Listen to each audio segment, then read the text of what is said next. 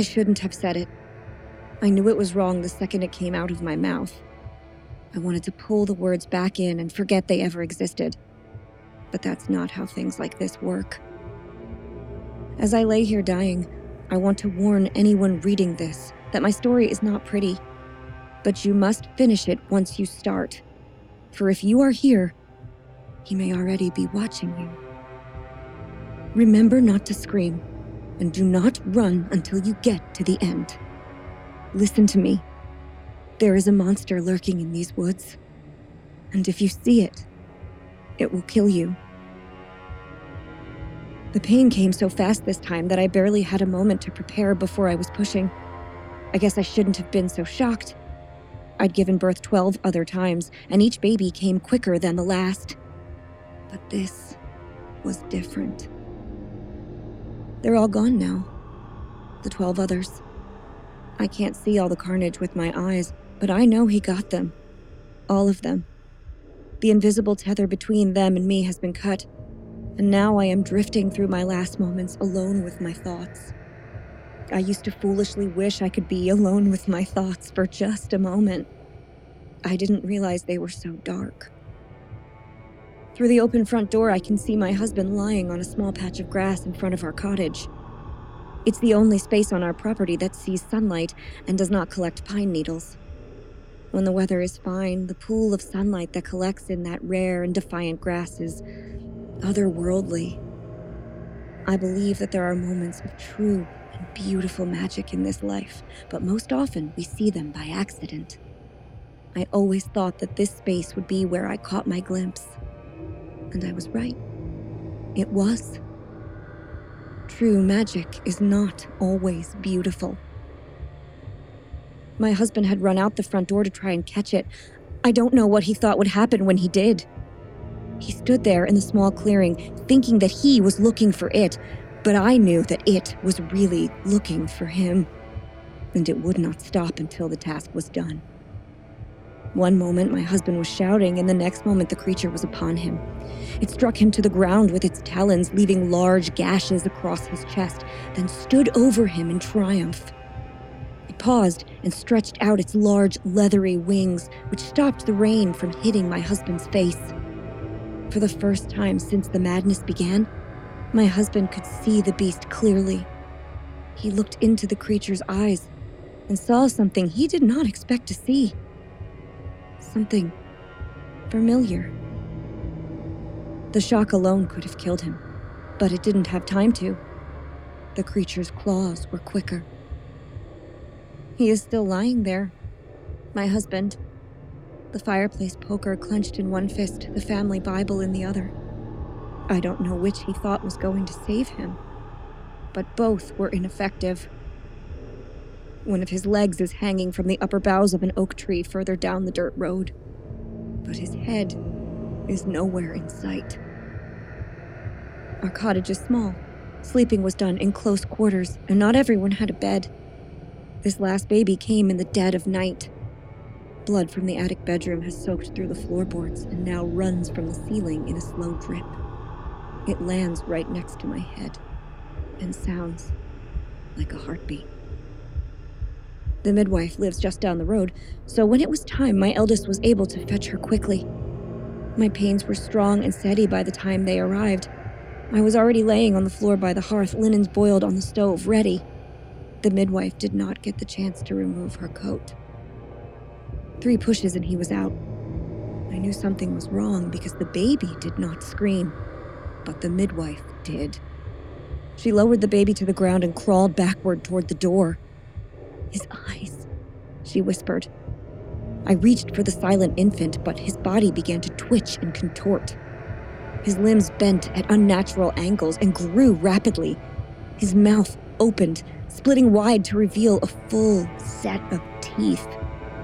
A high, thin shriek ripped open the stillness that had prematurely settled over the house. The stunned midwife ran out the door, leaving it open for the rain to blow in. It was happening. When I learned this baby was on the way, I was not pleased. I had thought my fertility was coming to an end, but when the quickening began, I realized I had been wrong. My husband proclaimed it was a blessing, but I knew it was a curse. We could scarcely afford to feed the children we had, let alone another. I was ragged, exhausted, frustrated, and barely keeping up. A blessing, I said to him. You think this is a blessing? He simply shrugged his shoulders and said that yes, all children are a blessing. This was easy for him to say, as the only thing he did for any of his children was make them. This is not a blessing, I yelled. When the baby is here, you'll see. You'll see because this one will make you see. Let this one show you how wrong you are. Let this one be a devil. Scarcely had the words left my lips before the quickening in my stomach shifted. The baby slowed down, unnaturally, and moved with purpose. It pressed its tiny fist into my belly until it was visible through my dressing gown. He came for me last. I did this to him, brought him into this world monstrous and wild. He wanted me to see the revenge he took. He slashed open my belly as I tried to push him into the fire, but fire cannot kill those who are born of hell. As I fell backward, unable to fight anymore, he stood in the flames, well over 6 feet tall by now, nodded once to signify that he had finished his terrible deeds, and flew up the chimney into the night sky. Seconds later, the midwife's husband came running in the open door. He did not know what to expect, as she had only told him to come and quickly. "Hello?" he cried. "Is anyone still alive in there?"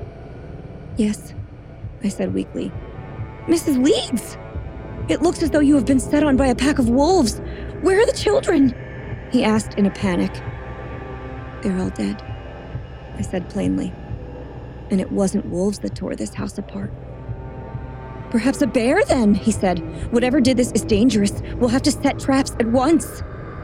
The midwife's husband looked nervously over his shoulder. "Oh, he's dangerous," I said. "But you won't catch him." "Him?" The midwife's husband wondered quietly as I reached for a piece of spent coal from the fire and a scrap of paper that had fallen to the floor. "It wasn't an animal that did this," I said. "It was my son."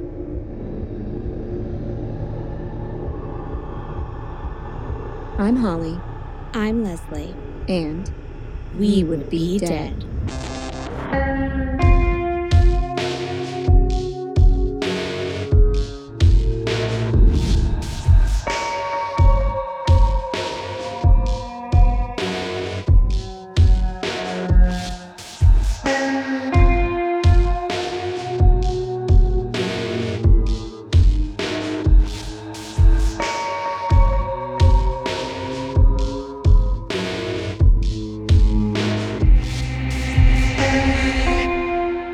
Killer baby. That's right, it's a killer baby.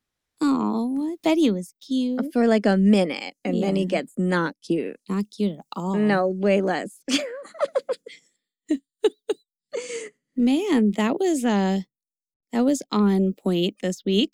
Thank you. The cinematic one. Yeah. I feel like the Jersey Devil has gotten unjust cinematic treatment. Like, there's no really good Jersey Devil movie, and there should be. It's such a good story. It is, I know. And you could give it a way better treatment than it's gotten. Right. Yeah, I mean, it feels like a Damien story. Yeah, like it could be there. And we'll talk about other versions of it later with more details that you could use and write like a really legit story. Yeah. Maybe that's my thing in life. Maybe I write the Jersey Devil movie. There you go. All right, you guys. We're copywriting it. We're crowdfunding it. It's our idea. You heard it here first. There you go. Hey, Leslie. Hey, Holly. Hey, Fiends. We have such a fun episode for you guys this week. We needed a fun one. Yeah. I felt like sometimes we just it gets really heavy, and I feel like we have to do something kind of silly. I agree. I always agree with that. I know, you the silly ones are really fun. They don't get as many listens as the graphic, horrible ones. I know. Well, yeah, but they're pretty close. Oh, yeah. Yeah. I guess the Cursed Objects one is really popular. Mm-hmm. Huh. And the Nightmare on Elm Street, like the movie. Yeah, we'll do a second installment of the Based on a True Story one that soon one. because people really liked that one and they've asked for more of them. Mm-hmm. So we can definitely do another round of that. That's Yeah. fun. But this week, we're going to talk about something else. The New Jersey Pine Barrens holds so many wild and dramatic secrets that I know this probably also won't be the only episode we devote to them. Mm. There is a whole ass serial killer that buried people in the pines that I don't even talk about. Shit. I know. This week, we're going to take a little walk through piney history before focusing on the main event, Jersey's very own monster. And not all states have one, so we're very proud. The Yes. Jersey Devil. Whoop, I whoop. know. I like it. And I know that piney is a complicated term. I'm going to start out by saying that because we use it a few more times in this episode. But here is the deal. Recently, it is a term that people who live in that area have like kind of pridefully reclaimed. And it is a culture all of its own. It's similar to like Appalachian culture or like maybe like has touches of like Louisiana bayou type culture, but it has its own thing. Mm. So Is it Appalachian? to some people it's Appalachian. Oh, I've never heard Appalachian. Yeah. There's, oh my God. So one of the podcasts I listen to myself is Time Suck. And he says it differently every time, Dan Cummins does. And there's been like huge debates on it. And like people who are from there weigh in and they say both. Oh, weird. So yeah, it's weird. It's very weird. So I read it differently every time because I'm always hyper thinking it. Okay. So if you are from but like if I was saying the Appalachian Trail, I would say it that way. Right. But like when they're talking specifically about the culture, I don't know. It's weird. If you're from that area, weigh in and let us know what you think and how you like it pronounced. Okay. Because I've heard both. But anyway, Pineys have their very own culture. And while it is historically derogatory in some ways, it is also the only descriptor I can use. I use the people of the Pine Barrens sometimes, but like, again, it's a complicated term. I never mean it hostilely. I always mean it with love. Okay. So just going to say that right there. It should come as no surprise to any of you that over the years, I've read quite a lot about the wild kangaroo bat that calls our fair state home. And it's weird that he doesn't have a name. Well, yeah, I guess so. I mean, if we want to be very technical, he is most likely based off an off-color comment about a New Jersey man named Titan Leeds. Yeah. The comment is made by Benjamin Franklin, too, so this is really fun. Wonderful. Yes.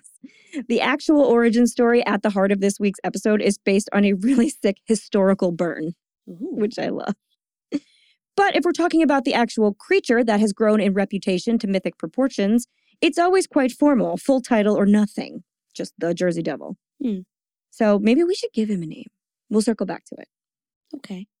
And speaking of circles, my under eyes are out of control. Yeah. Yeah. Many of you are aware that sleeping is a skill I have yet to master. And so often I walk around sporting freshly zombified, punched in the eye, cold terror sweat circles.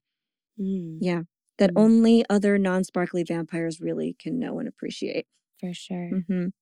I wish I could say I could solve my under eye circle problem by just getting a good night's sleep, but we all know that isn't going to happen. So I've taken to looking up other methods. And there were a couple I found particularly interesting.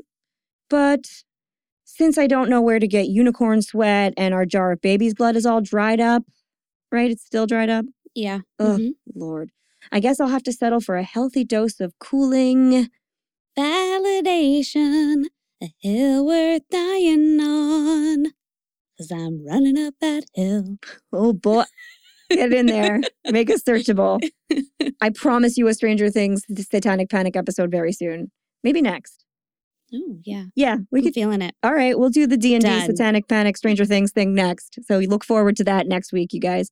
But anyway, validation. And wouldn't you know it, our fiends can hook us up with that. Validation. Woo! But how? You might be asking yourself in the middle of Target because you're listening through earphones while shopping for fake plants and office supplies. No? Just me? No, everybody does that. Everybody. Yep. Okay, well, I'll tell you.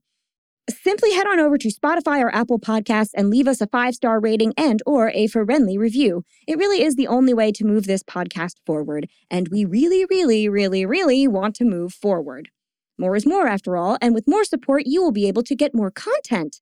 But if you're impatient about that one and you want more We Would Be Dead in your life right now, you can support us over on Patreon, where for just a few dollars a month, patrons will enjoy full access to all of our extra minisodes and 30-minute horror movies, plus our weekly video after show Host Mortem, which we are going to start providing in just an audio format as well, because after talking with some of our patrons, they said it would be easier if they could just play it like a regular podcast. So if you are a patron, look forward to be able to shop for fake plants and office supplies and listening to Host Mortem. Yeah.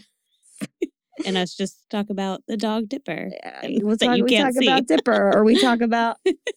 He's like eating your body. Vicious right now because he's teething really hard. Yeah, and we talk about other weird stuff and the week's case and other cases. We talk about all kinds of things. So you definitely want to get access to that. Patrons also get opportunities for special giveaways, merch offers, gifts in the mail from us, an on-air toast dedicated just to you, and more. And if all of that is a little much for your busy schedule, you can always simply follow us on social media. We are at Would Be Dead Pod everywhere and anywhere. Like our posts, share our posts, like and share our posts. Post about your favorite episode. Let us know when you're listening. Tell a friend. Tell a neighbor. Tell the Jersey Devil if he happens to stop by your house. Leslie. What's his name?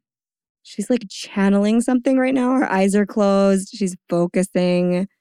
All right, because it's got to be old-timey. Sure. Yeah. Agamemnon. Agamemnon. Yes. Oh boy, that's like biblical. Agamemnon Or no, that's Greek. Okay. Agamemnon leads. Perfect. Then your friends and Agamemnon leads can become fiends, and we can all hang out together. And let's be honest, you want to hang out with that guy. Yeah, I mean, Agamemnon. He has a story to tell. He was the cutest of the 4 kittens. Do you remember that kid's book? A kitten named Agamemnon? Yeah. I don't. Oh, I hope other people know this book. What? It's my brother and mine's favorite book. Was it about the Siamese cats who are connected at the tail? Or no, it's just 4 cute little kittens. Is Agamemnon? He was the littlest of them all. Why so would we had that the be his name? time staying out of trouble. What a wild book you read as a child. Oh boy. All right, you guys, we'll report back if you know about Agamemnon the kitten. It makes sense for this because he was the youngest, and according to the Jersey Devil, he would have been the last. He was the last in the Leeds family. So, okay, I'm here for it. Okay. Let's do it. Lastly, I want to thank you guys for sharing our episode on Caitlin Akins and sharing Caitlin's missing poster so much. A lot of you guys really came through. It meant the world to Caitlin's family and to us. Alongside our episode on Caitlin, we debuted our Not a Runaway merchandise, and this particular logo has its own mission. Each month, we will cover an unsolved missing persons case. So we're going to do a missing case every month now. And each month, we will donate the proceeds of our Not a Runaway merch to that cause. We will also list the charity for direct donation if that's more your style in the episode dedicated to it and in our socials. So this month, the money goes to Caitlin's family to help with the cost of their ongoing investigation. Because if you listened last week, you know that they are doing so much on their own. So yeah, every little bit helps, guys. I think that's all I have this week. Leslie, do you have anything to add before we begin? No. All right then, on with the show.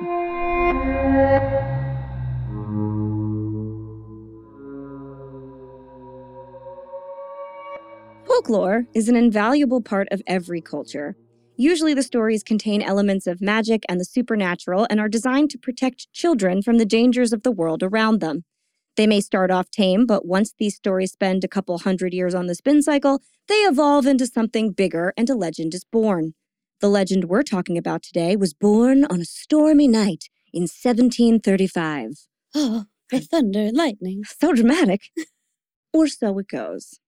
This week's opening monologue was my spin on the Jersey Devil's famed origin story, but since we're getting historical on your ass right now, I'll begin by telling you all the government version. And yes, there is a government version. The New Jersey State website has it, like a whole section on it and everything. That's amazing. So if you go to like newjersey.gov, there is like a tab on the Jersey Devil. Amazing. I think you can click on it. And it's also in every single book about the Pine Barrens. I told you we were proud. So here we go. Picture it. Leeds Point, 1735. Oh wait, you can't picture it because you know nothing about the Pine Barrens? Well, that's fair. You might not live here. And as a world class of an ecosystem as it is, the pines do not have universal appeal or claim. Unless you count The Sopranos. Remember that one where Paulie and Christopher get stuck in the woods and they're like eating ketchup packets? Yeah. That's the Pine Barrens. Fun. Yeah. That's everybody's reference to the Pine Barrens, too. They're like that episode of The Sopranos when Paulie and Christopher got stuck out in the woods. I'm like, yeah. Like, don't eat those berries. They're poison. Yeah, most of them are. Mm-hmm. We'll get to that in a minute. But let me explain a little further, or take you on a trip back to third grade science class, depending on who you are. The New Jersey Pine Barrens is the largest remaining example of the Atlantic coastal Pine Barrens ecosystem, which is a real Game of Thronesy type forest that thrives in fire and blood. Ooh. I know, and I'm not kidding, it really does. Okay. The name Pine Barrens refers to the area's sandy, acidic, nutrient-poor soil. After they arrived, European settlers quickly realized that they could not cultivate any of their familiar crops out in the pines. Because of its unique ecology, the Pine Barrens does, however, support a diverse spectrum of bizarre and threatening plant life. True. It includes orchids, carnivorous plants, itchy leaves, and poisonous berries everywhere. Wonderful. Oh, and blueberries. So you might die, but you can also make a cobbler. Oh, good. Right. Death cobbler. Delicious. But you can eat the blueberries? Just the blueberries, yes. Okay. Well, there's a couple other species of plant that have berries you can eat, but they also look like the berries that'll probably make you very sick. Right. So only blueberries. Okay. Stay away from everything else.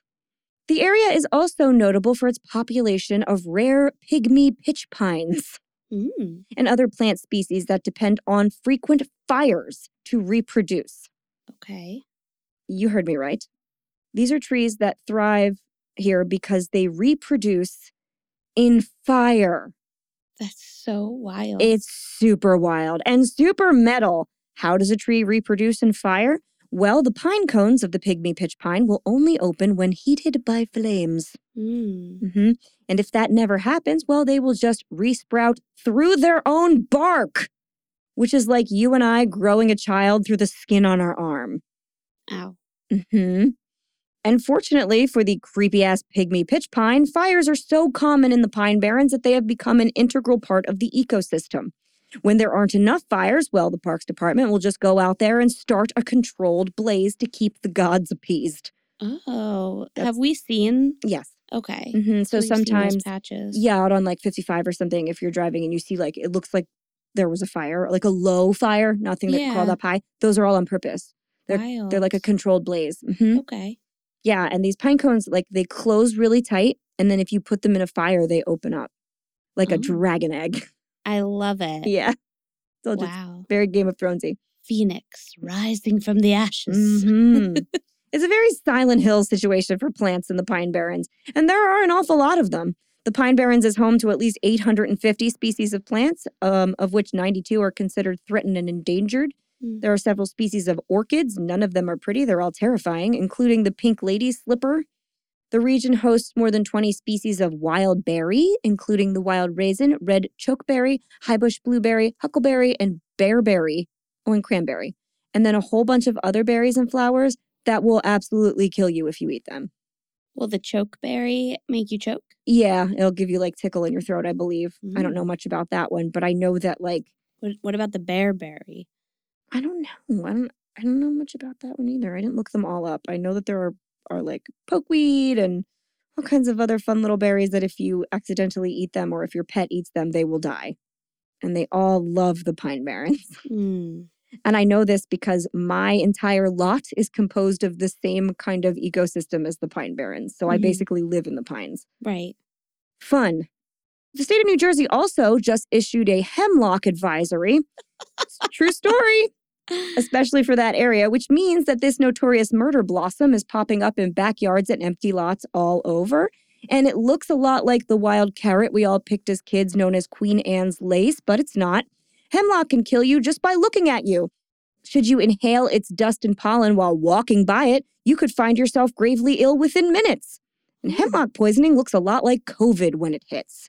So don't be confident with your NyQuil and Gatorade if you suddenly feel fluish after hiking. Oh my goodness. So scary. I hate to sidetrack for a second, but what is this carrot thing? Oh, Queen Anne's lace.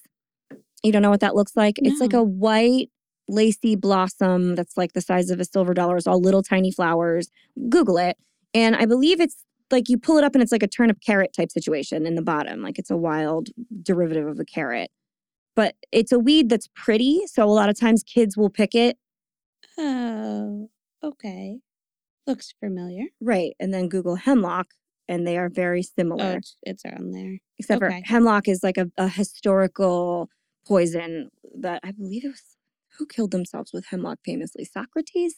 It was somebody very famously like died by suicide via hemlock. And like any kind of right to die movement is connected to an organization called the Hemlock Society, who, this is a huge sidetrack, I didn't even have it written, who campaigns for like death with dignity acts.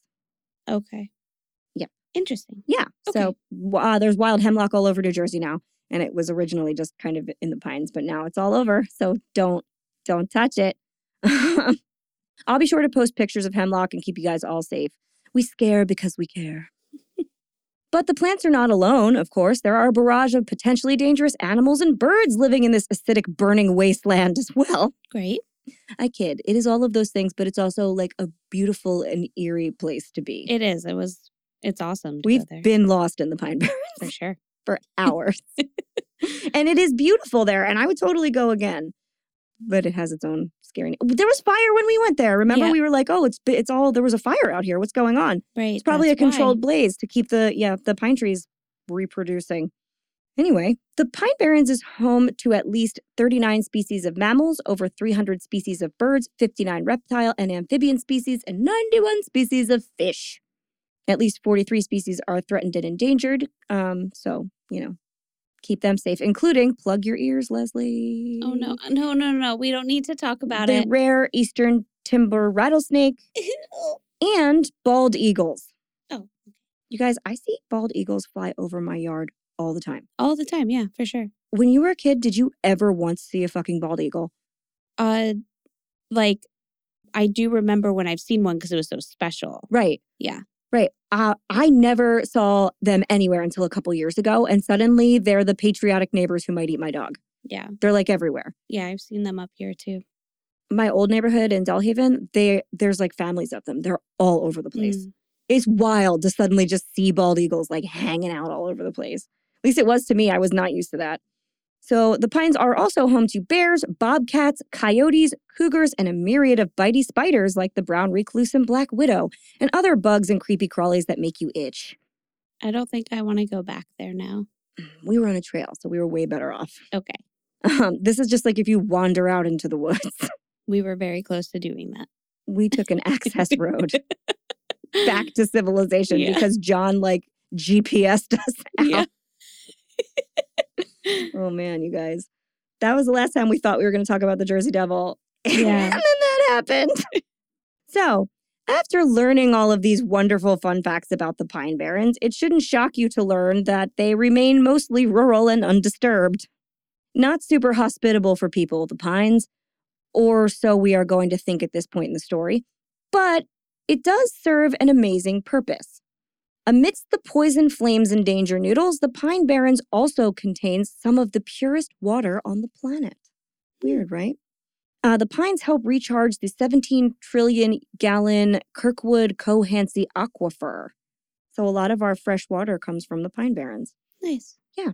As a result of all these factors, in 1978, Congress passed legislation to designate 1.1 million acres of the Pine Barrens as the Pinelands National Reserve. It's the nation's first national reserve, in fact, to preserve its ecology. A decade later, it was designated by the United States as an International Biosphere Reserve. Development in the Pinelands National Reserve is strictly controlled by an independent state and federal agency, the New Jersey Pinelands Commission. So what lives in the pines stays in the pines. And nobody else is to enter or exit. And that is how it was and is and always shall be. Outsiders are not welcome to stomp around, build designer cabins, and ruin our shit like they have elsewhere. Stay out of New Jersey, please. We like our murder woods pure. But what did I call them? The prickle forest? Yeah. That was the other thing. Yes. It's like somebody's going to get regionally mad at me and be like, it's not the Pine Barrens, you stupid rube. It's the prickle forest. I've never heard of that. Me neither, but wouldn't it be cute if I made it up? Oh, okay. I straight made that up. But like, maybe we should start it. I like it. It's adorable. If you get lost in the prickle forest, goes bears. Yeah, prickly bears. Prickly bears. Okay, but what we want and what actually happens are often two different things. So while we want people to stay out, they don't always. And while it's nice that the pines are now protected from development, remember this didn't happen until 1978 in an area that the Dutch settled in the 1600s. People have been there for a while. So how have the pines stayed untouched by the outside world for all these years? Well, the fact that they're completely inhospitable is a great start. But it helps when you follow that up with a really, really good monster. So, picture it. Leeds Point, 1735. I can picture it now. Oh, no, wait. You don't know where Leeds Point is. Oh, just kidding. You probably do. Okay, let's do this real quick. Leeds Point is an unincorporated community in Galloway Township, so we're close, in Atlantic County, New Jersey. Leeds Point has a post office with a zip code of 08220, and mine is 08230, so my house is Jersey Devil territory to the max. The town, Leeds Point, is named after the Leeds family, whose first American member, Daniel Leeds, who we're going to talk about a whole lot later, was the Surveyor General of West Jersey. When New Jersey was a province, it was divided into East and West. Unlike now, when we just fight about North and South, or as I like to call it, New York, Jersey, and Philly, Jersey. Around the beginning of the 18th century, after immigrating to New Jersey from the city of Leeds in England, Daniel Leeds claimed the land which now makes up Leeds Point. The Leeds have lived there ever since then, and some of them still do to this day. Find lots of Leeds in the Jersey phone book. Okay, back to business. Picture it. Now you totally can. Leeds Point, 1735. The Leeds family was one of the few to make claim to a plot of lands in the rough and inhospitable Pine Barrens, and they weren't about to give it up simply because life was occasionally hard out there. The family lived in a small cottage along a dirt path. It wasn't much, but there was a roof over their heads. The Leeds were Quakers with some power and influence, and so they were inclined to have a rather large family. 12 children was the tally in the beginning of 1735, to be exact. And while this was seen as a blessing to many, it did not make it easy on Mother Leeds. Oh, no. Poor mother. Just 12 children she couldn't handle. No. Doesn't that sound awful? Sounds so awful. I don't want to be Mother Leeds. Oh my God. Out in the inhospitable pines in a cabin. Right. Like you can't even grow shit or play outside because everything is dangerous. Yeah. That's what I'm saying. It's very remote and you can't like be alone or hang out or do anything. And also for like how many years was just a parasite taking over her body? Could have Which been. Is the miracle of babies. At least 12. At least 12 years. Yeah. More than that. Yeah. So she was just nonstop pregnant in a place where she couldn't do anything or be outside alone, really. Wild. Yeah. So keeping up with the needs of 12 children was a struggle. Food was scarce because, as we mentioned before, it's not like you can grow your own out there. Right. I feel like she was the food. Kind of, yeah. She definitely was. Money was scarce. And being the first generation to live in America, there was no additional support when it came to child rearing. When Mother Leeds discovered that she was pregnant for the 13th time, she screamed out in desperation, "Let this one be a devil." Mm-hmm. Yeah, I don't blame her. That's awful. I mean, I blame her now. Stop it. Well, doesn't work out well. Now, wouldn't you rather it be an angel so it could help? Yeah, I think it was one of those things where she was just like, what else could go wrong? Right. All right, fine. Let this one just kill us all. I don't give a shit anymore. Yeah. And I also think that was probably something that she said in like her, like I said in the monologue, in my mind, it's like in her husband's presence. So she's like, oh, fuck you. Fine. You know what? You're so excited about us having a bajillion kids. Maybe this one is going to like tear your shit up. But you know what, Holly? What? Do not call up what you cannot put down. Well, they do. Just so you know. Now, anyone well-versed in the ways of like, Christian lore, I know these are Quakers, but still it kind of falls in the same umbrella, will know that there is no way this is going to end well for Mother Leeds. It was a dark and stormy night when Mother Leeds went into labor with her 13th child. The midwife came, and so did some of Mother Leeds' friends from town. I guess she shipped them in to help her out. Mm-hmm. The children made room, and the delivery went according to plan. The baby, a boy, was born a normal child, but quickly after birth, he began to change. Twisting and writhing, soon the baby was a full-sized creature with long, bent legs and hooved feet, the head of a goat or a horse in some recountings, depending on which one you like better, large, leathery bat wings, an elongated torso, short arms with large talons, and a forked tail. He let out a long, shrill cry and then began tearing the family to shreds. The creature immediately killed his mother and the midwife, and then decimated as many family members as he could before flying out the chimney into the night sky and taking to the woods. Independent fellow. He was indeed. Around the wreckage, hoof prints and talon scratches were discovered, but no trace of where the devil had gone. Oh, and this is like on the New Jersey website. Yep. Yes, it is. Mm-hmm. Yeah, and apparently like after that, it's like, and then he lurks in the woods and he might find you if you go out into the pines. Welcome to New Jersey. And welcome to the state of New Jersey. Maybe go the fuck home. We don't like you anyway. Just kidding. Come visit us. JK, spend your money and then, woo, scary devil, go away. But this is a great story. Yeah. It has all the hallmarks of a legend in the making, so you can see why New Jerseyans are so proud of it. I mean, that we're all kind of weird and we like that. And the fact that not all other states have their own monster makes us feel like kind of special. Right.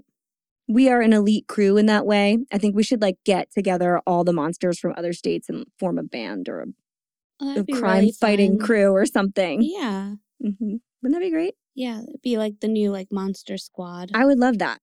Yeah. Whatever that show is, I also trademark it. Yeah. State-specific monster squad. State-specific monster squad. SSMS. Yup. But like, Leslie, who could we put in this squad? Do you know of any other monsters that might want to join it? Oh. Yeah. I don't know. You do? For sure. Yeah. Maybe you could tell us about them and we could decide whether we accept them in our group or not. All right. Okay. So I found, well, I know of like 3 really interesting ones. Okay. 2 I think could definitely be in this They're candidates? squad. Yeah. Perfect. Okay. Mm-hmm. So the first one I think would be Louisiana, the Grunch. I like his name already. Yes. So Grunch Road is an old dirt road in eastern Louisiana that leads deep into the woods and eventually to a dead end. No. No pun intended. Just kidding. That was intended. Pun intended. During the early years of New Orleans history, there was a group of humans who lived in the woods out past Grunch Road. If you're just calling them humans, they were something strange. They were a strange mix of albinos and dwarfs. Oh, no. This is terrible, by the way. This story is horrible, and it makes me really sad. Who were forced to live away from society because people considered them the creation of Devil himself. Oh, boy. Their seclusion to the woods caused the people to inbreed and combine their abnormalities, creating an inbred clan of albino dwarf people. Oh, my God. Over time, and continued inbreeding led this clan to look somewhat inhuman.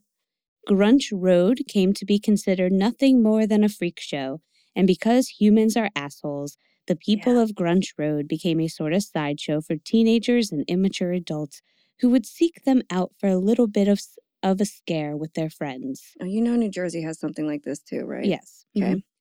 And the cooler teens would also go out there, but they would just like make out in this area. Why would you be like, this is gross and weird? Well, because it was like a secluded area. So like if you didn't necessarily believe that there was things out there. You just have car sex. Yeah. So like later on in like the like mid 1900s, they were kind of like, oh, like nothing, you know, whatever. That's just like a weird story, but like it's a secluded area. So let's make out. Until people started disappearing. Uh-oh. So years later, sightings of a goat-like creature with scaly leather, dark gray skin, and sharp spines with large horns or quills running down the back. Quills? Yeah. It's like different. He's like it's either horns or exactly. Okay. Were being reported to authorities. Reports would commonly include that the creature was 3 to 4 feet tall with glowing red eyes or green eyes and grotesque stench and seemed almost human-like. The fact that he's little, I think, is scarier. Yeah. Ew. And some So some he kind of looks like a little bit more human with like some goat-esque features. It's just a little goatee. But other ones he kind of looks like a hyena, like the way that he's like on all fours. What is he called? The Grunch? The Grunch, yeah. So the Grunch has been compared to the Chupacabra. Yeah, Chupacabra. It's also a musical. The Grunch, a new children's musical. Oh, fun. Anyway. Yes, it's a chupacabra. Chupacabra.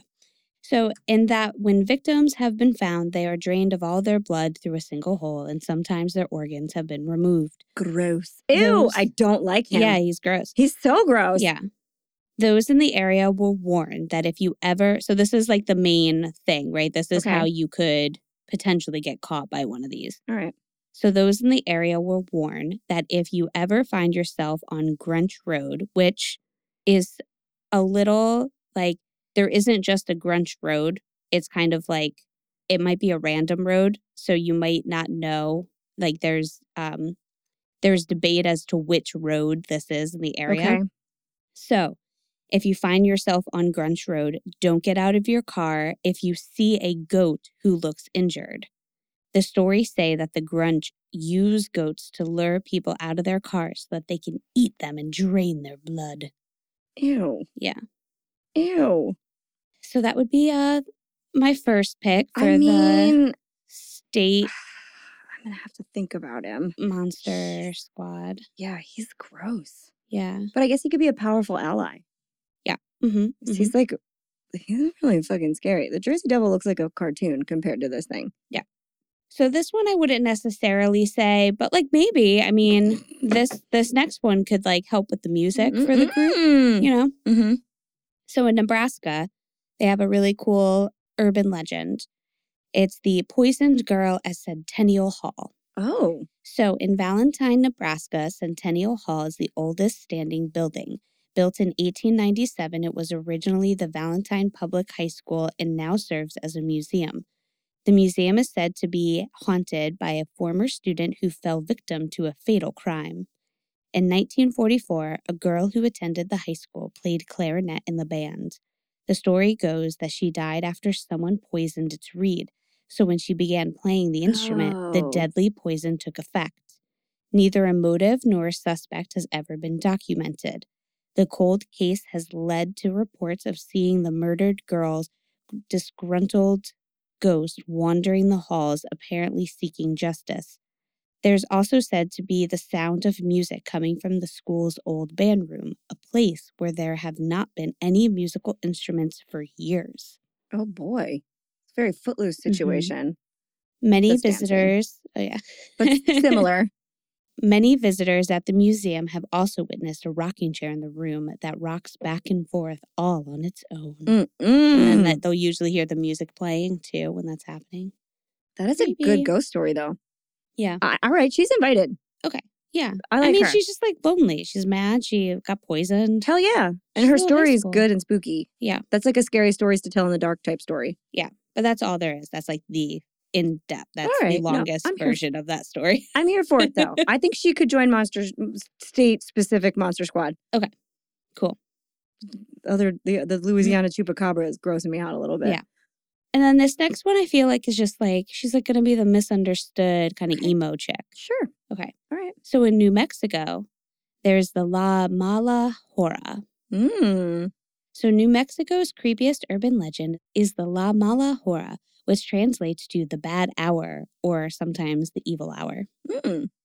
La Mala Hora is said to be a wicked spirit or an evil demon that wanders the lonely country roads after midnight and terrorizes those who travel alone. It usually lurks in the darkness at crossroads, waiting for an unweary traveler to cross its path. According to some, it is more feared than the devil. Ooh, yikes. It first appears as a large black lump constantly moving and changing shape. Oh, I don't like that. It can also change size rapidly, growing larger and smaller.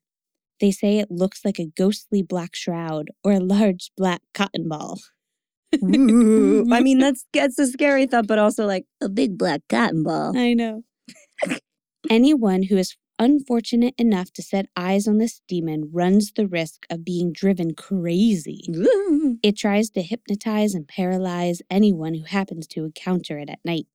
When it attacks, it suddenly rushes towards the unwary, envelops them, and suffocates them. The following morning, the poor wretch is found dead at the side of the road. Yikes. At other times, it transforms into a wicked woman, a female personification of evil. She appears wearing black clothing, her hair is long and unkempt.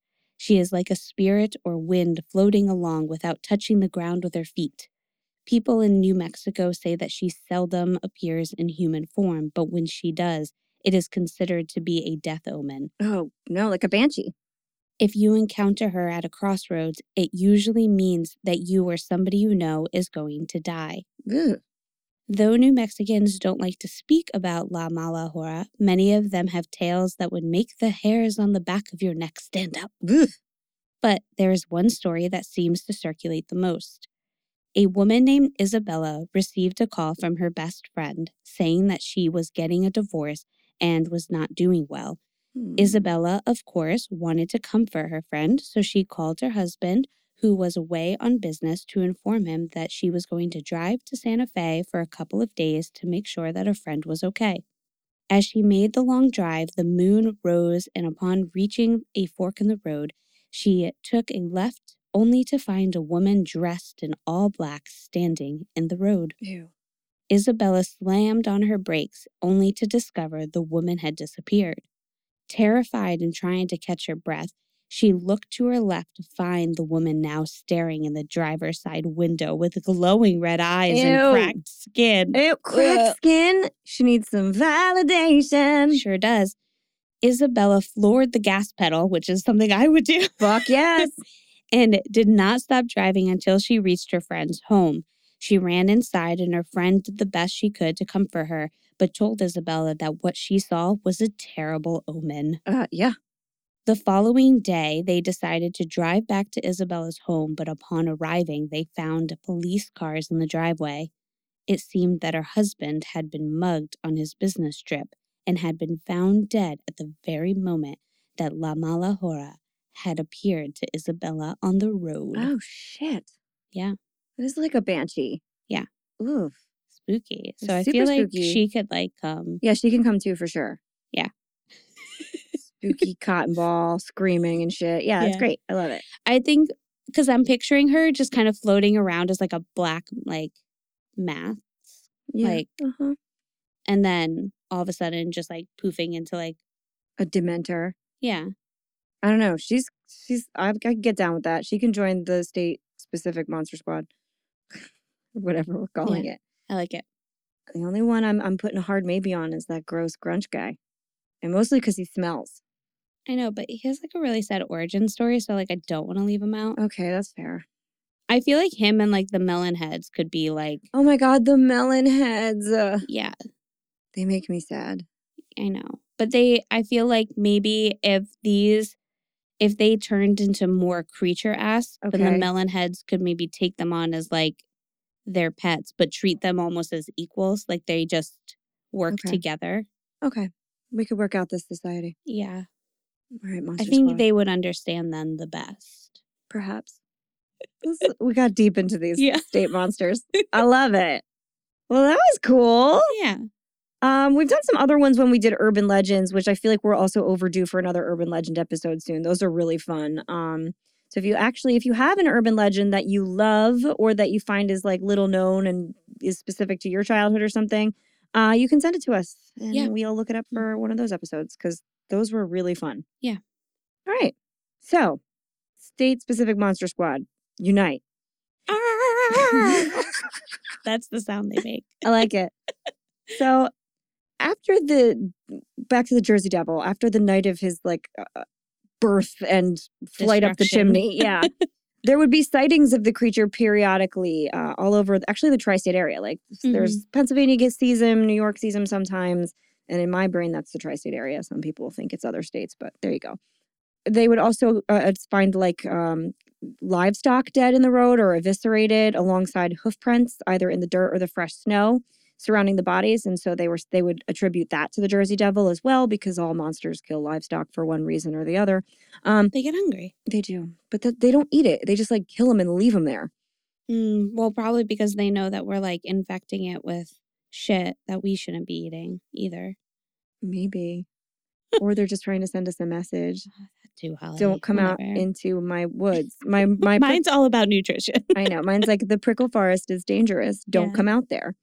So it was said that if you saw the New Jersey Devil, he would kill you.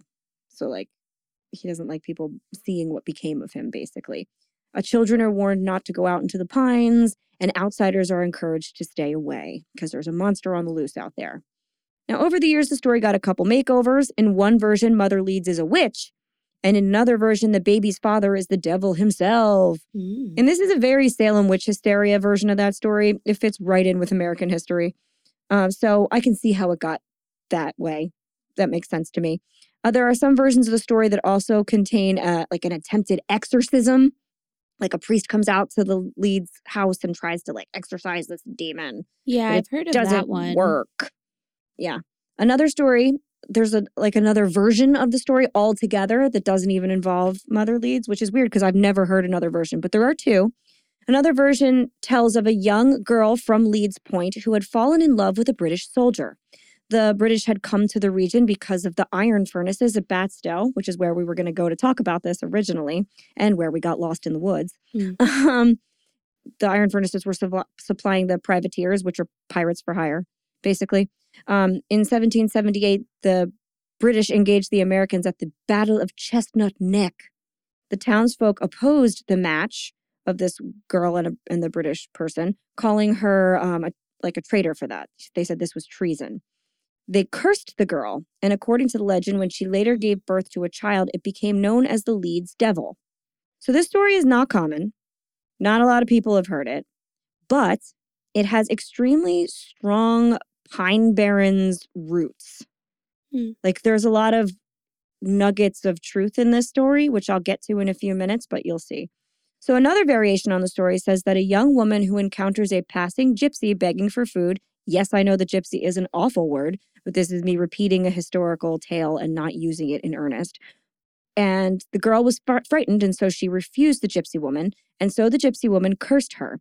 Years later, in 1850, with the curse long forgotten, so I guess this was before 1850, the girl gave birth to her first child, a boy, and he became a devil and fled into the woods. This one's pretty weak, but it's out there, so why not include it? It's just people like to blame everything on gypsies for a while. Right. Which is, again, terrible. Don't call them gypsies. There are What also do we call them? Travelers, I think, for the most part. Or like some of them are Romani people. There's all different kinds of specific terms for the people that might be under the gypsy umbrella. But we don't use gypsy. It's not nice. No good. So there are also versions of the story that evolved later on where the devil, and this is where I think a good movie could be made, where the devil is actually a child with deformities, because, I mean, that's something that people would have said back then. And that the Leeds family, who were like a kind of high-profile family, kept this child in their attic to hide their shame. So it was like their secret deformed child. Right. Then eventually, because the kid is also has like intellectual disabilities, and because it's locked in an attic, it's pretty mad about everything. Eventually, it escapes the house through the chimney, and the truth is revealed to like the town they live in. But by then, the child is completely feral and full of rage, having been held captive for years, and he takes to the woods and murders anyone who crosses his path. That's the movie. Yeah, for sure. Right? Totally. Yeah. Trademark. Yeah. But since its inception, there have been many sightings and occurrences involving the Jersey Devil. So it didn't just stop at this story. People since then have like talked about seeing it all the time. According to legend, while visiting the Hanover Mill Works to inspect his cannonballs being forged. Oh, that sounds sexy. I know. Forge my cannonballs. Commodore Stephen Decatur, which there's lots of Decaturs down here in Cape May, sighted a flying creature and fired a cannonball directly upon it, but it did nothing to it. Like the thing got hit by a cannonball and didn't die. Because it's from the Pine Barrens and fire is power. Exactly. It's like, from the pines! Okay. I don't care. But this is also very similar to the New England folktale of Old Meg, the witch who turns into a crow, and they shoot it, and it doesn't kill it. And then later, like, I don't know, they find the bullet or something. But like, this is a very common folklore device where like weapons don't kill the creature. So, okay, I see that. There's also record of Joseph Bonaparte, who is Napoleon's older brother and lived in Bordentown. So I've been to his house. Also claim... Like you know him very well. I do. Actually, the Bonaparte estate is something I will talk about. That is my hometown haunt. There's like tunnels under it and stuff, and it has so many ghost stories. But I was hoping we would get like, I guess maybe we are high profile enough now that I could see if we could like go there. Cool. Bordentown. I want to go to the Bonaparte estate. Hook me up. Anyway, Joseph Bonaparte also claimed to have seen the Jersey Devil while hunting on his Bordentown estate in 1820. A fact that I am well acquainted with, as again, I grew up within walking distance of it. Bordentown is not really that woodsy, though. I mean, I guess it was at one point. It's just not really pine barrens. It's like forest. Yeah. So it's kind of weird association for me, but I guess I'll take it and run with it, whatever. During the 1840s, the Jersey Devil was blamed for a lot of livestock killing. That's where this kind of comes into play, where people like see weird tracks and have dead livestock. And they're like, well, must be the Jersey Devil. Then they would also say they heard like screams in the night. Okay. Which really could be any kind of animal, but still. Yeah. In Greenwich, during December of 1925, a local farmer shot an unidentified animal and this animal was like trying to steal his chickens.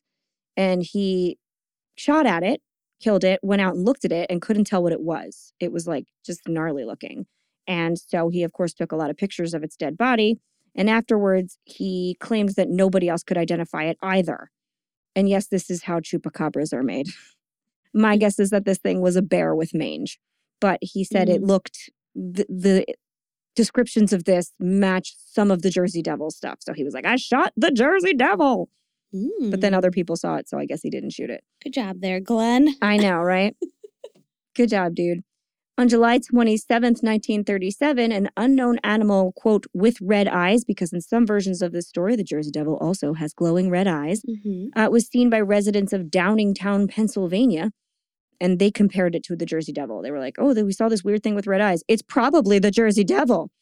So in 1951, a group of boys in Gibbstown, New Jersey, claimed to have seen a monster that looked like the Jersey Devil's description. And so then claims matching the description of it of like a dead animal were also made after that. They're like, we saw it. And then people are like, we saw it dead. So there's all kinds of stuff like that happen.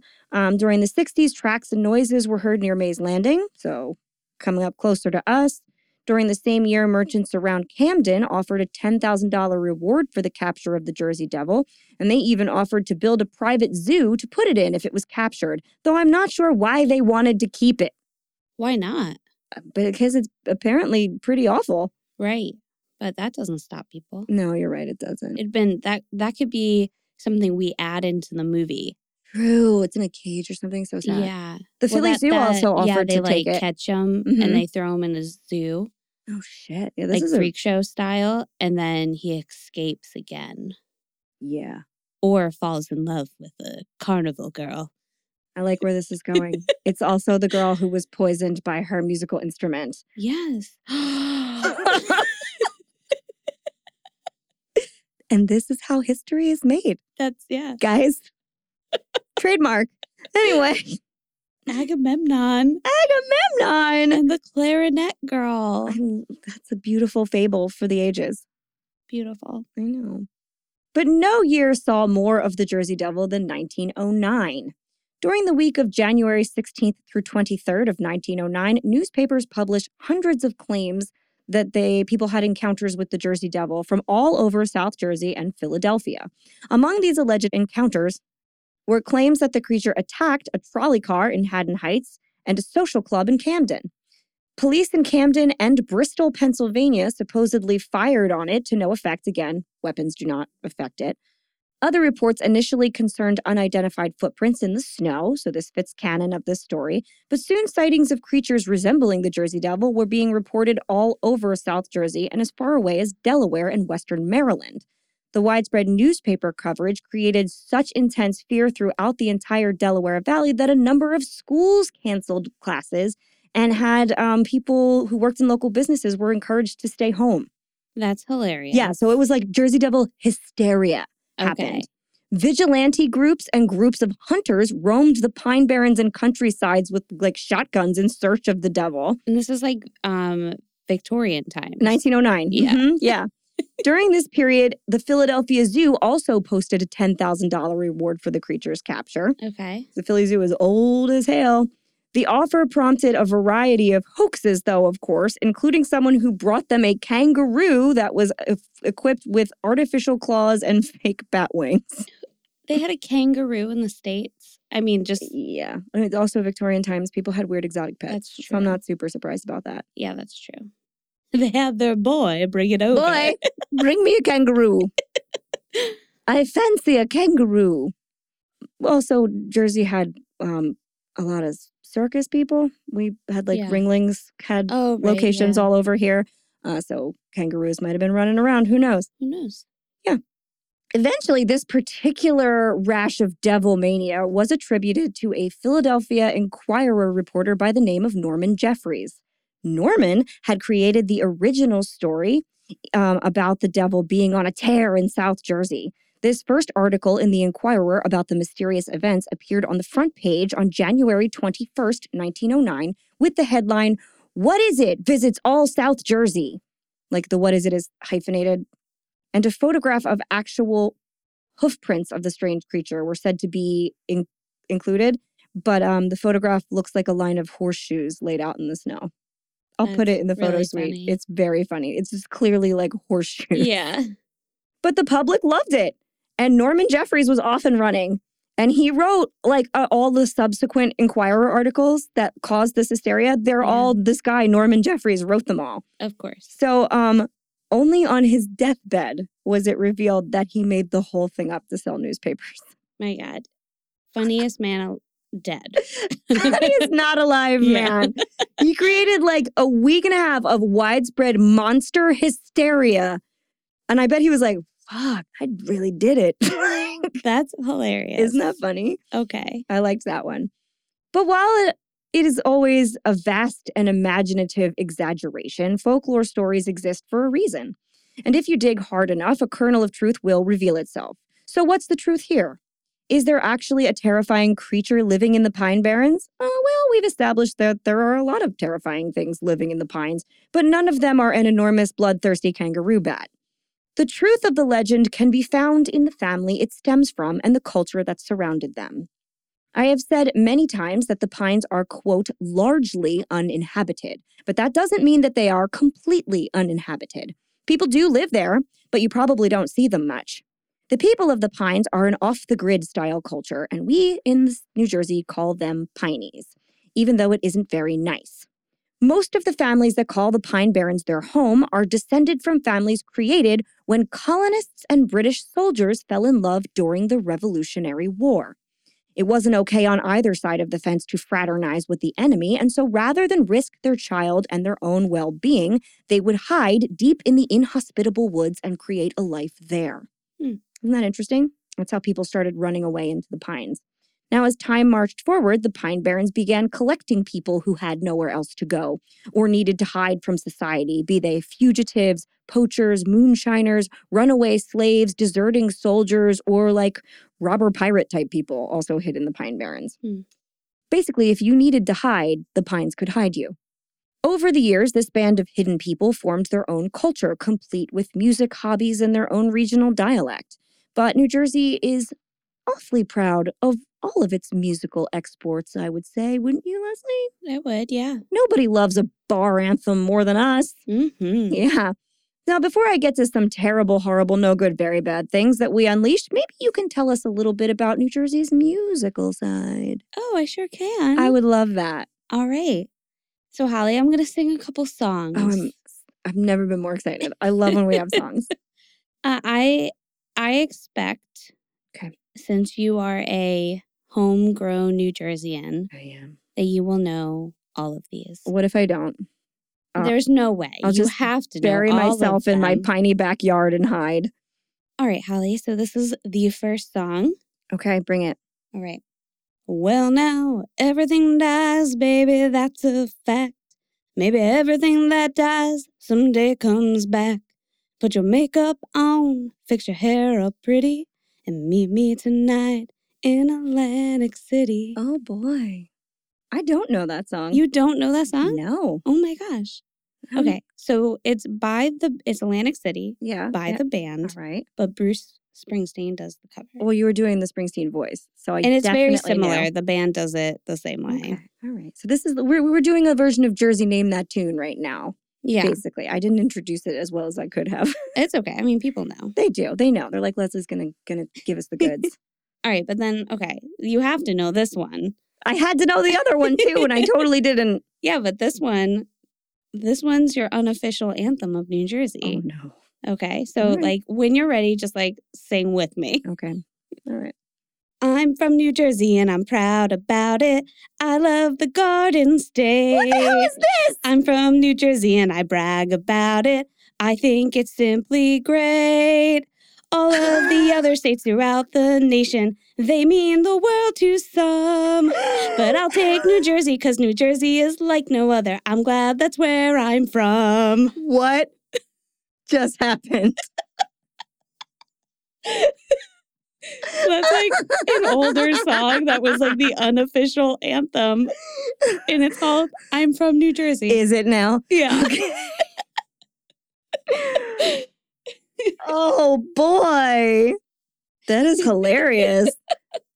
I'm not doing good. I'm 0 for 2. Man, Holly. It's I like, what know. are they teaching you in school? Uh, I would assume that Other would have stuff. been like your national anthem in school, like at sporting events. no, it's sporting events. We're like, baby, we were born to run. No. New Jersey wine.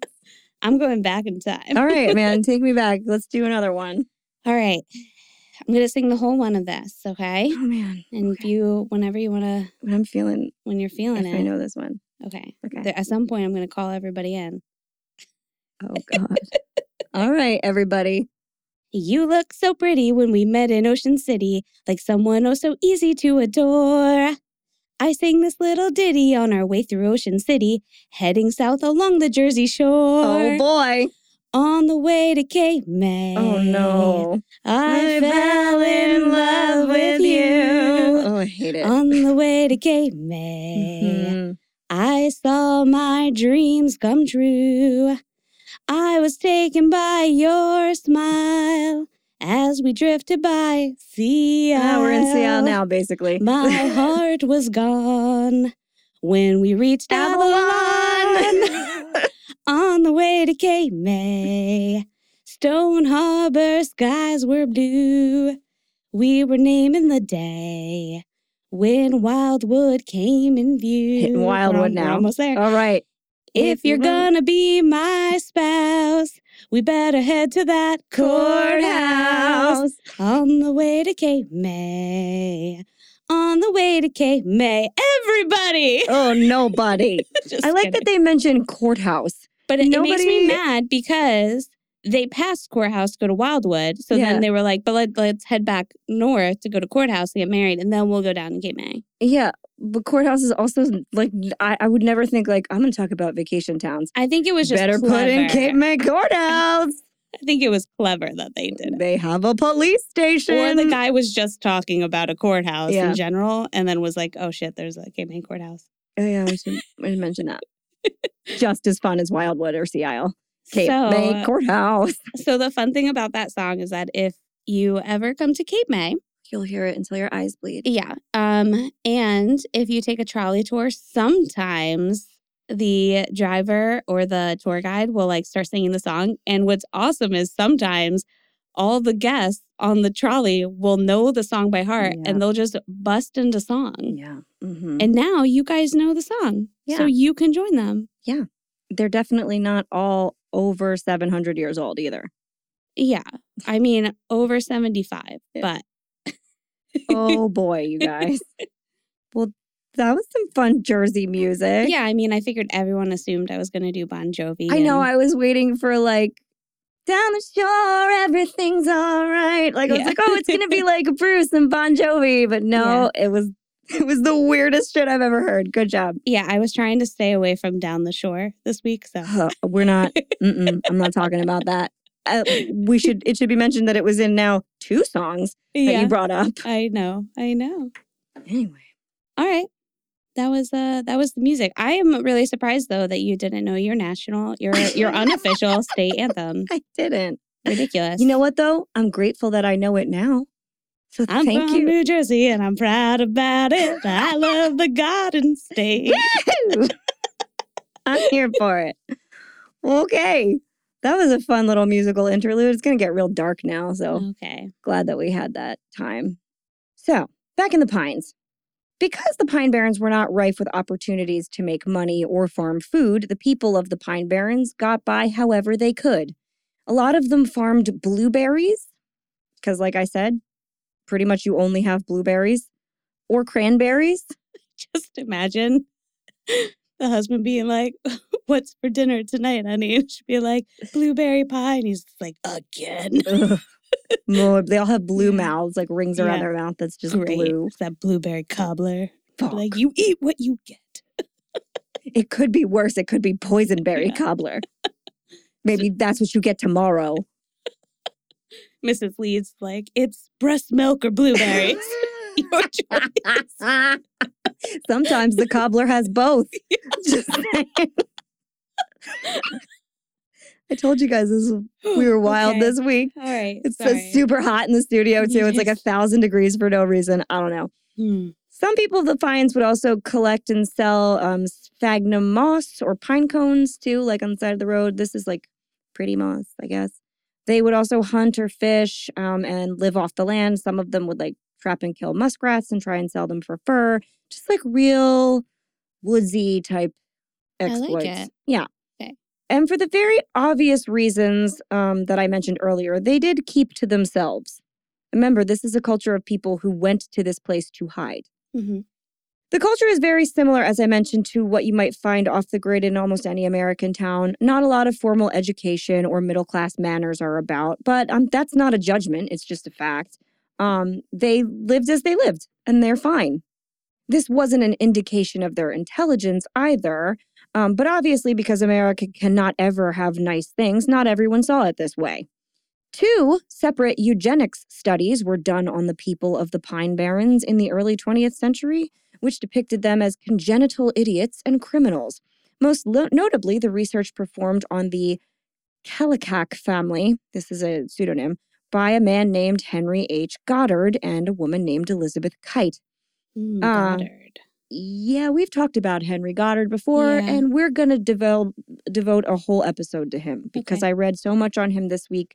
Henry Goddard is the father of eugenics. He operated out of Vineland, New Jersey, and if you don't know what eugenics are, I'm going to get there in a second, but they're basically like weeding out entire races of people, much like the Nazis wanted to do.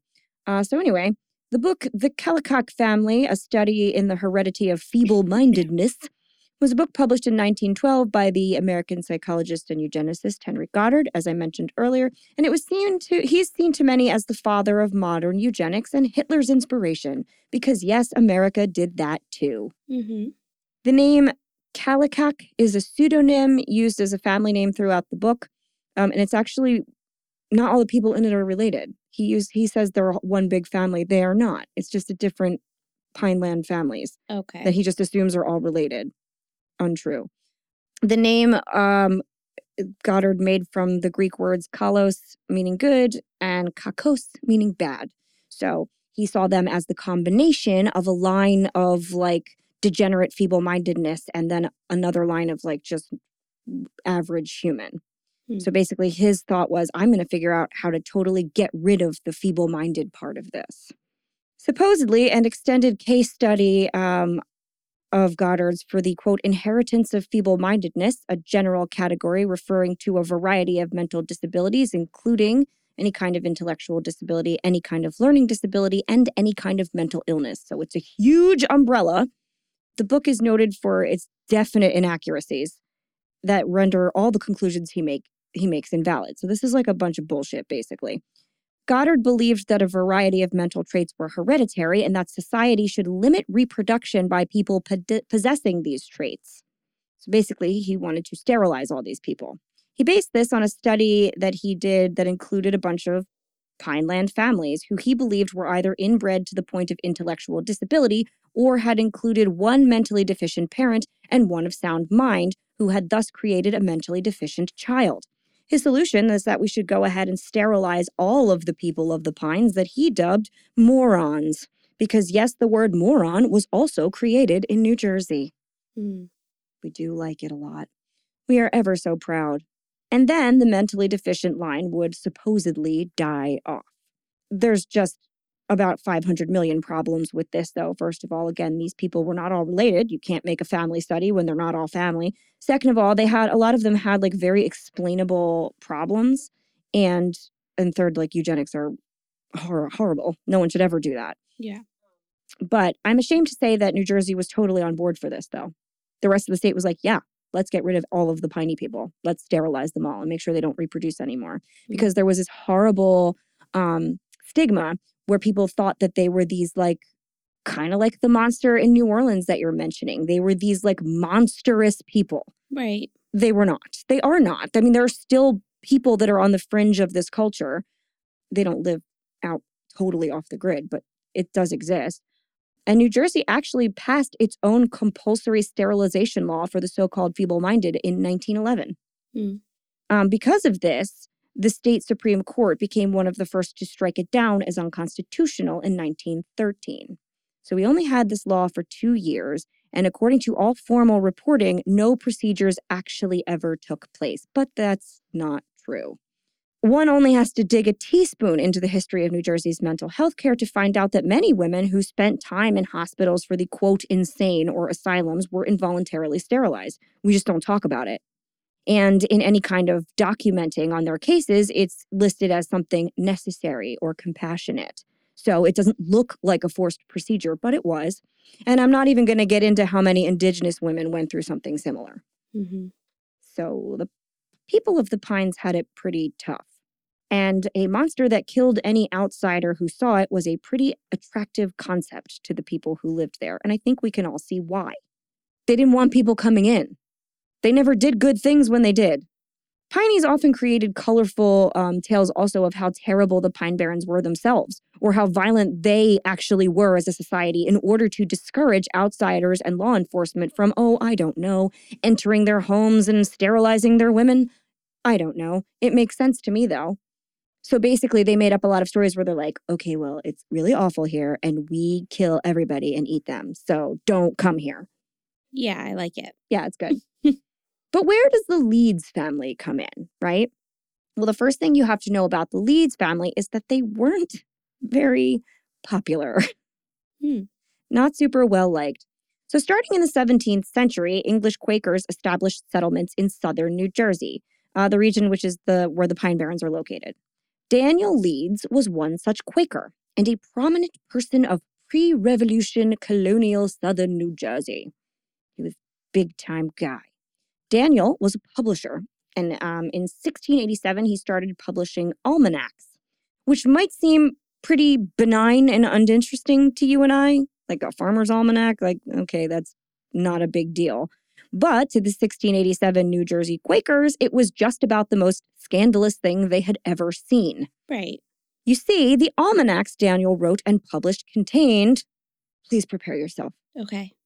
astrological symbols and writings. I know. Blasphemy. Take a breath for a minute. Yeah. I can't. It's hard to, I know. Clutch your pearls. Daniel's Quaker pals did not like this one bit and deemed the astrology in these almanacs to be too pagan or blasphemous, as Leslie so accurately gathered. And the almanacs were censored and then destroyed by the local Quaker community. So they were like, no, Zodiac, burn them! Yeah. Fuck that shit. Exactly. So Daniel was already off to a pretty satanic panic start. After this, he became ostracized by his Quaker congregation. So they're like, stay the fuck away from that guy. He's like probably in line with the devil. Right, of course. But he didn't let that stop him. most people who are like shunned by their religion or ostracized kind of wander away with their tail between their legs. But Daniel Leeds did not do that. He fucking doubled down. Okay. In response to and in spite of the censorship, Daniel Leeds continued to publish even wilder astrological Christian writings and became increasingly fascinated with Christian occultism, Christian mysticism, cosmology, demonology, and any kind of magic he could get his hands on. There's always one in the group. I know. So he was like, you don't like that? I'm going to get as much as possible. Yes. Mm-hmm. I like him. I like him too. In the 1690s, after his almanacs and writing were further censored as blasphemous or heretical by the Philadelphia Quaker meeting, Daniel Leeds just kept leaning into this dispute with the Quakers. He publicly converted to Anglicanism and published now he's publishing anti-Quaker literature. Yes. So it wasn't just something the Quakers didn't like. It was that the Quakers themselves were bad. And he was calling them anti-monarchists. So at the time, we're still pretty tied into the British throne. This is Right. the 1600s, and you were loyal to the crown. So he's saying, oh no, the Quakers are not. None of them are loyal to the king. Mm. Right. So the Quakers were like, this is bad. They did not care for that. Mm-hmm. I can just see him being like, I eat Quakers for breakfast, and it's just him eating oatmeal. Like Quaker oats. Yeah. He's like, hate eating oatmeal. Yeah, definitely. Throwing sugar in it. Ugh. Zodiacs.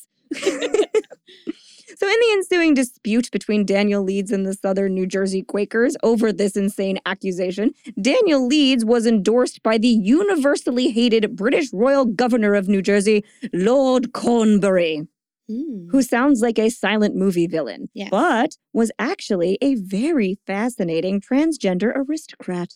Oh. Yeah. Wonderful. Mm-hmm.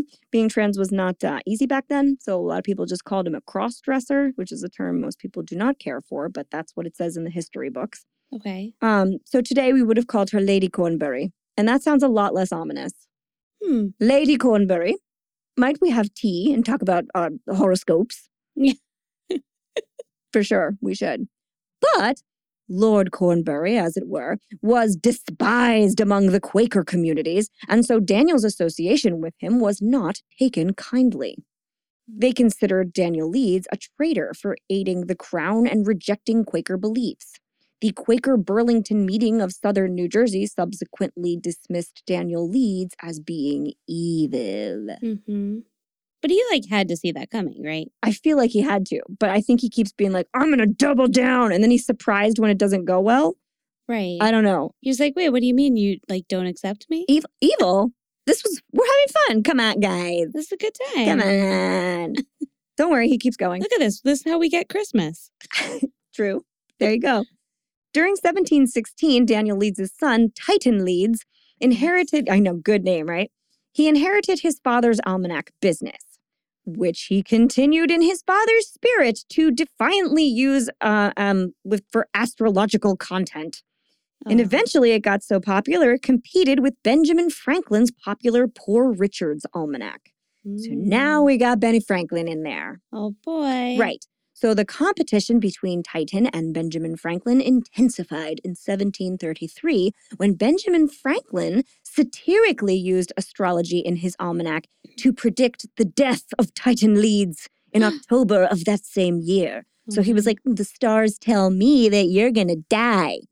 But then, oh my goodness. So though Benjamin Franklin's prediction was supposed to be a super funny joke, or a cheap ploy to boast almanac sales, Titan Leeds did not think it was particularly funny.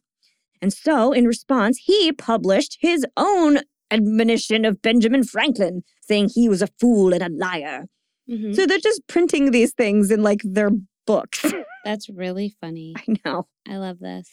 So then Benjamin Franklin had to respond again, and he published his response, wherein he mocked Titan Leeds' outrage in a real great joke and suggested that, in fact, Titan Leeds had already died in accordance with his earlier prediction and was writing his almanacs from beyond the grave as a ghost. Ooh. Funny, right? Yeah.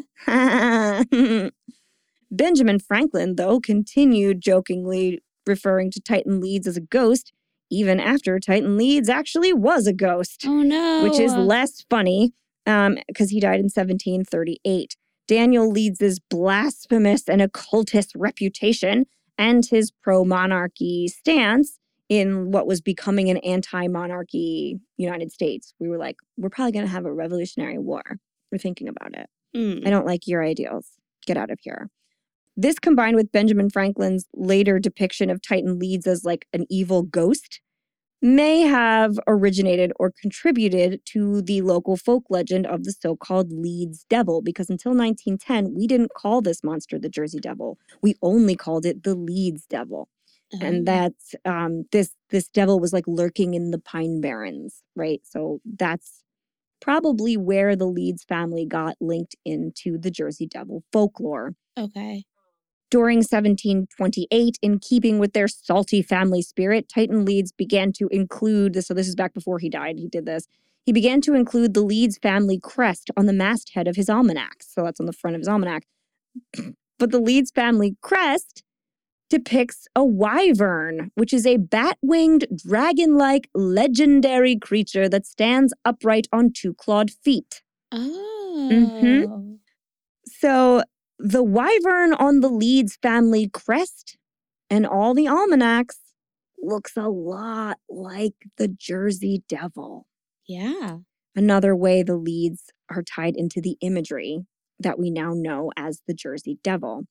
The inclusion of this family crest on the almanacs may have contributed to the Leeds family's poor reputation among locals and possibly influenced the description of the Leeds Devil. So they see the association with the Leeds on these almanacs, which are full of evil, and they see the creature on it. I mean, everybody can put the puzzle together, right? So the appearance of the crest wyvern and the increasing animosity among local South Jersey residents towards royalty, aristocracy, and nobility may have also helped facilitate this, though, because that dragon thing that's on their crest is also a symbol of like royalty and aristocracy. Mm-hmm. So that's another level of association they have with the Leedses, the locals, who are like, oh, you're part of this evil machine that we don't like. Again, I said they're very unpopular.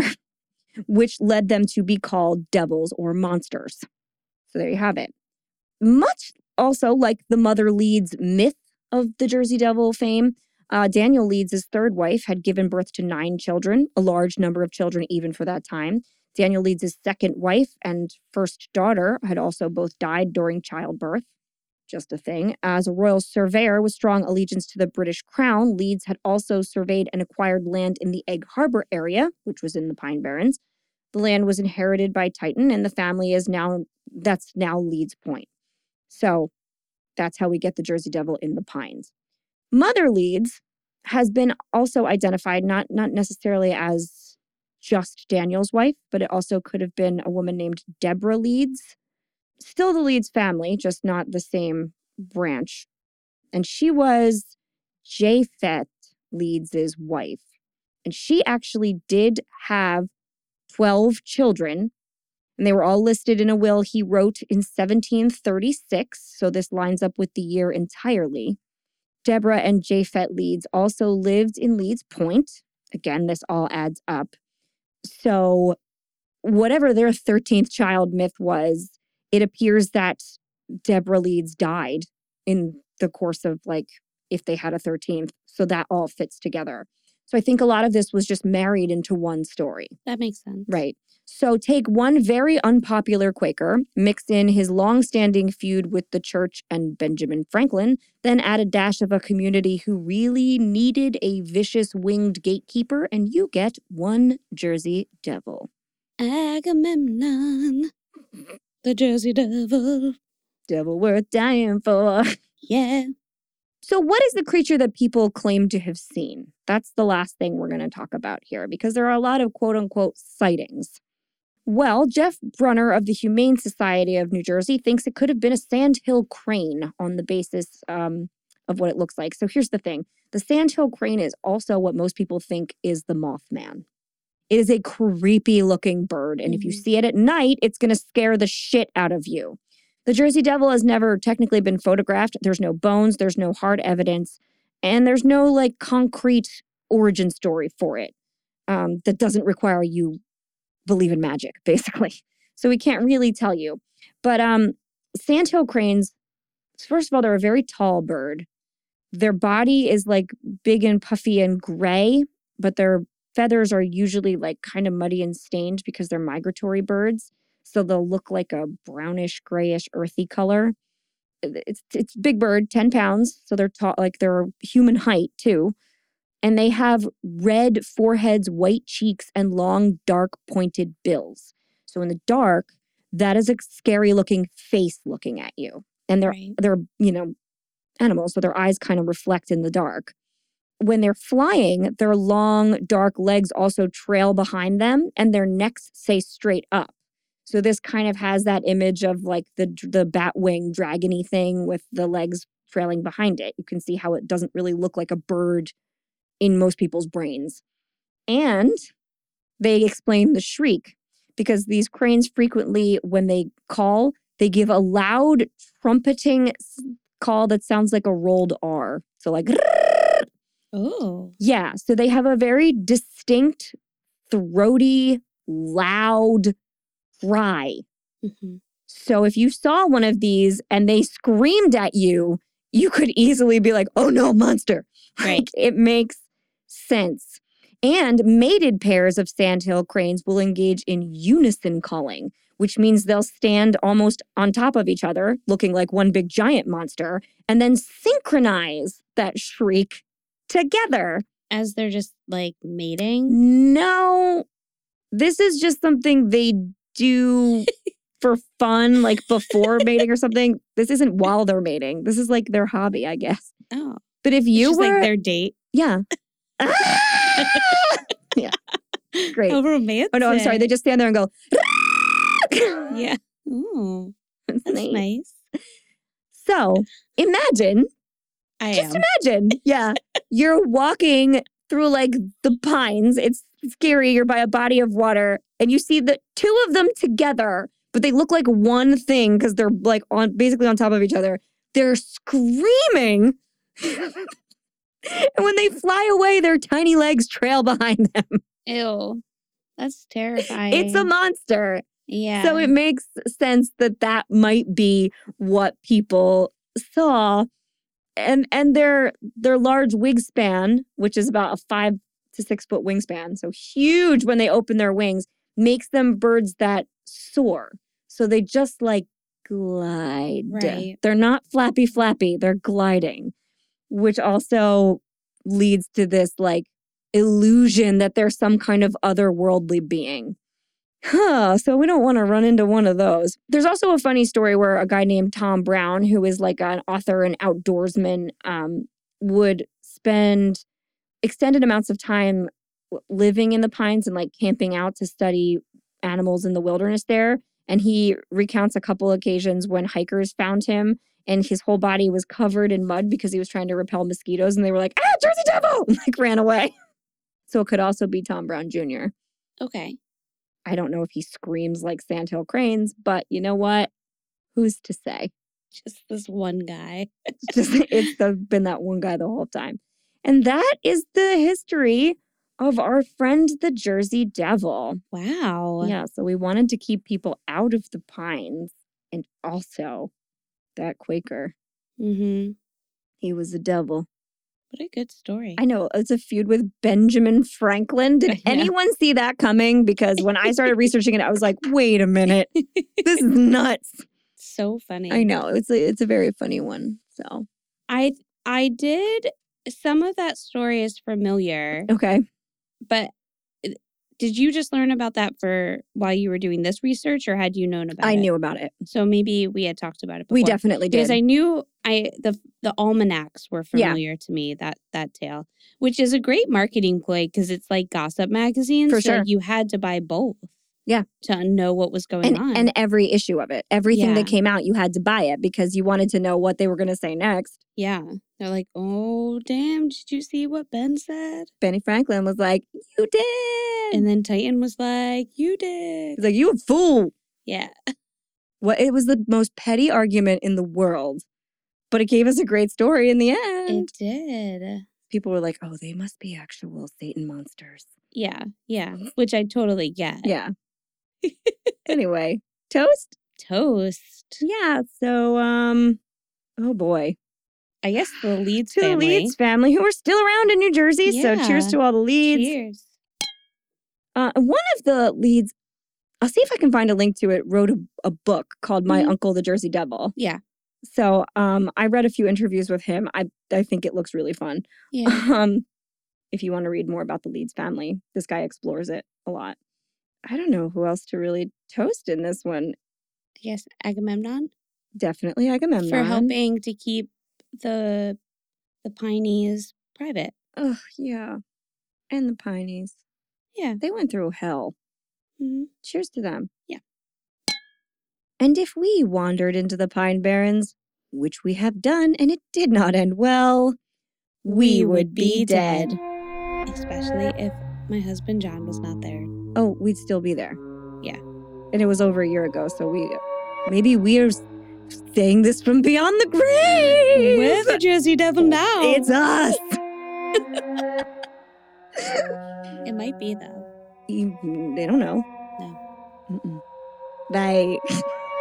Wait, make the sound. There you go.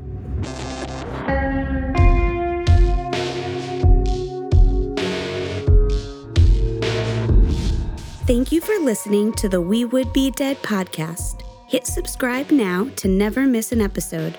Rate and review our show on iTunes. Follow us on Facebook, Instagram, and Twitter at Would Be Dead Pod. And join our Facebook group to discuss the podcast and more.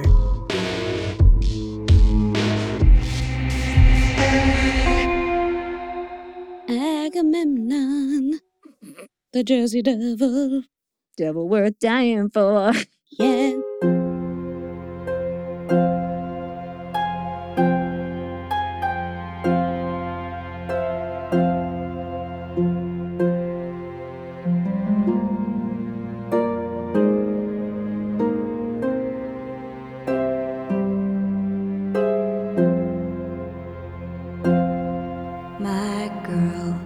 My girl, don't lie to me. Tell me, where did you sleep last night? In the pines, where the sun never shines. I would shiver the night through.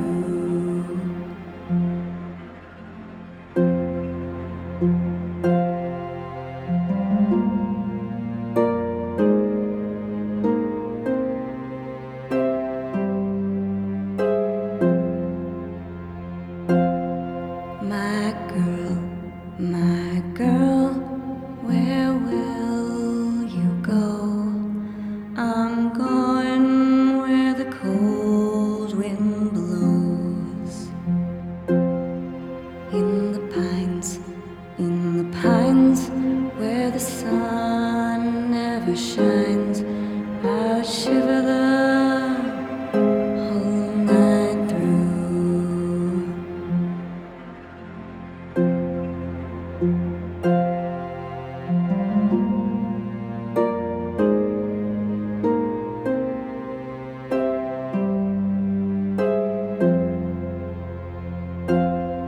My husband was a railroad man, killed a mile and a half from here.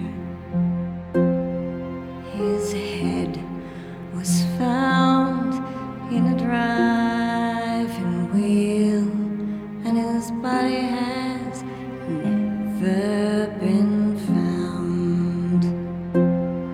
My girl, don't lie to me.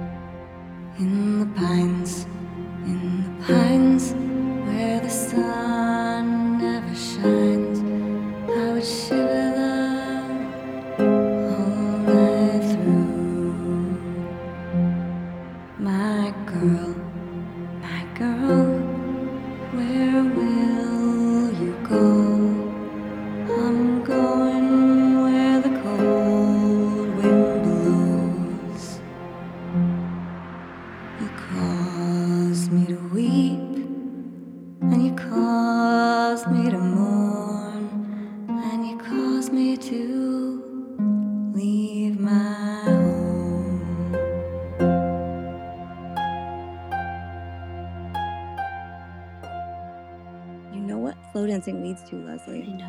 We should have kept the Holy Dry Spirit humping. between them. Listen, if you don't think that slow dancing leads to dry humping, I don't know if you've done any slow dancing. I've done a lot of slow dancing. Then you know. Dawn's tag this week is going to be like, slow dancing leads to dry humping. And it's going to make no sense. Shame.